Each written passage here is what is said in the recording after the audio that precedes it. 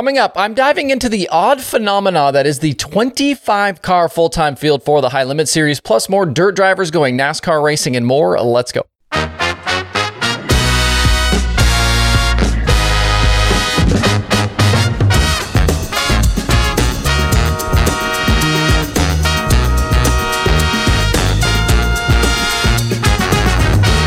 It's Tuesday, April 4th. I'm Justin Fiedler. This is Dirt Tracker Daily. On Sunday, we got the first look at the full High Limit Sprint Car full-timer list, and it's big. We knew about the first 4 drivers, but this final list is 25 drivers strong. The first High Limit points race is exactly 1 week from today at Lakeside Speedway in Kansas.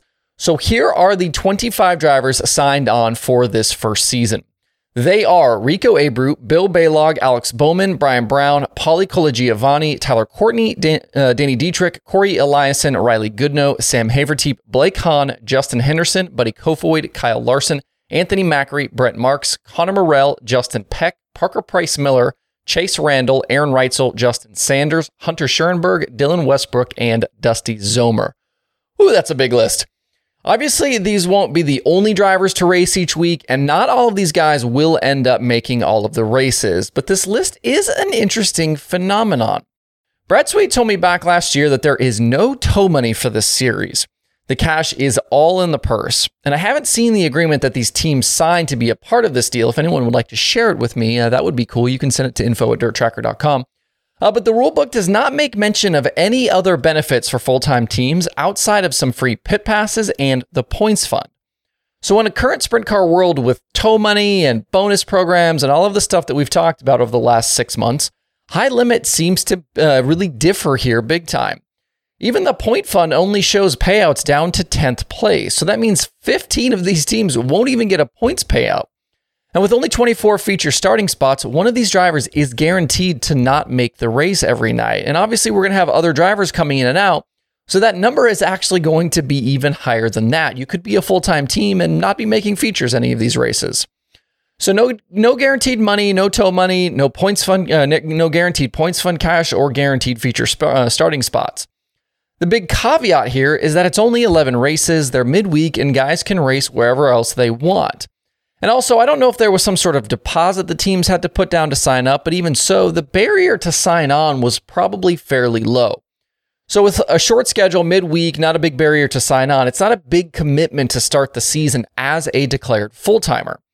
It seems as though some fans out there don't understand why most big traveling series never have more than 12 to 15 full-timers, and it's really because the economics really start to break down past that 12th position. Those guys that are further down the list don't make features all the time, and the B-main cash plus tow money becomes very difficult to exist on.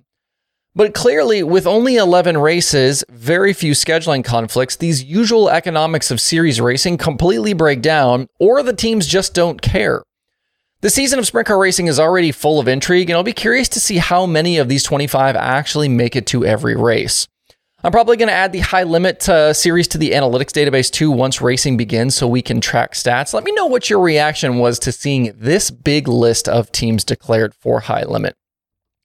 Coming up this weekend are the NASCAR races on the dirt at Bristol. We already knew that Jonathan Davenport is in with Colleague Racing for the Cup race, but the Truck Series race will have some dirt racing ringers in it as well. Davenport will take part driving a truck for Spire Motorsports, so he's going to do the double. He's going to do the truck race and the Cup race, and I think the added track time should really aid in his run for Sunday. And Tanner Carrick will also get his first ever attempt at a NASCAR National Series start as he'll drive the number 30 On Point Motorsports truck with backing from his family's concrete company. Other dirt racing names on the Truck Series entry list include Jessica Friesen, and Tyler Carpenter. He's going to again make a start for Nice Motorsports. There are currently 43 entries on the truck list, 2 drivers listed as TBA, but I believe only 36 trucks will start this race, so there's a chance some of these guys will go home. Davenport will for sure be in the Cup race, though, as there are 37 cars for 40 available spots.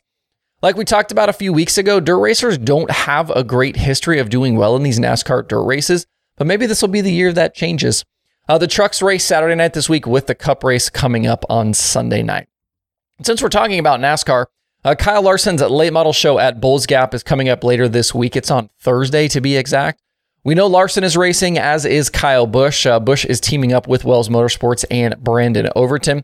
And Chase Briscoe will also be there. He's going to drive a car for Kyle Strickler. Other names on the list: Davenport, Chris Madden, Jimmy Owens, Mike Marlar. Briscoe announced yesterday a 9-race dirt schedule for 2023. Various cars, various series, obviously be that in that Strickler car on Thursday. And hopefully we'll get a better idea of the kind of exact full field as we get a little bit closer. Once we do, we'll definitely talk about that on the show. A couple of other news notes for you today. First, Boyd Speedway in Georgia has been sold and the 2023 racing schedule has been suspended there. The track sits near the Tennessee border, not far from Chattanooga, and a local construction company now owns the property. The future plans for the facility are uncertain, but it's probably not a good sign that racing has been called off for the time being. I think the track could be a prime place for redevelopment. It sits right off I-75. It's near hotels and other businesses. There's neighborhoods. The World of Outlaws late models were supposed to have raced at Boyd's just a few weeks ago, but the event was canceled because of weather. Also, 2 regional super late model series have signed on to be included under the Dirt Car sanction for 2023.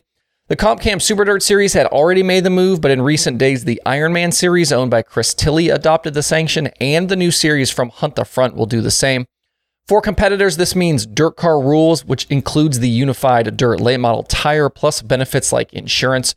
Racers do need, though, to get a $125 membership to take part. Finally today, I know some weren't happy with me for not mentioning the modified show over the weekend at Delaware. Matt Shepard ended up beating Mike Guler back to the line on the last lap for an $8,000 payday in that one. It was a good race, nice car count. But in my defense, I didn't even know this race was happening. Even if you look at the Flow Racing schedule, the event is listed as the Jake Marine Memorial at Delaware, which really doesn't mean anything to me. And the location shows US 13 Dragway and Delaware International. When I looked at the streaming schedule, I probably just assumed it was a drag race and overlooked it. Neither the Short Track Super Series or the Super Dirt Car Series have raced lately and don't plan on it for at least a little while longer. So a modified show was nowhere on my radar. And I'm not going to guarantee, though, that I'm going to cover every dirt race under the sun. There's just too much of it once the season really gets rolling. I'm going to try to talk about the big stuff, but some stuff I'm either going to forget about or it's going to fall by the wayside. That's just going to happen. And I think if you're a promoter, though, it's probably not a good thing that someone like me didn't know that one of your races was even going on. The streaming schedule today, just Flow Racing 24/7 and Dirt Vision Now. Again, to see the full daily streaming schedule with links to watch, jump over to dirttracker.com/watch tonight. Hope you guys have a good Tuesday out there. We'll be right back here tomorrow for more Dirt Tracker Daily.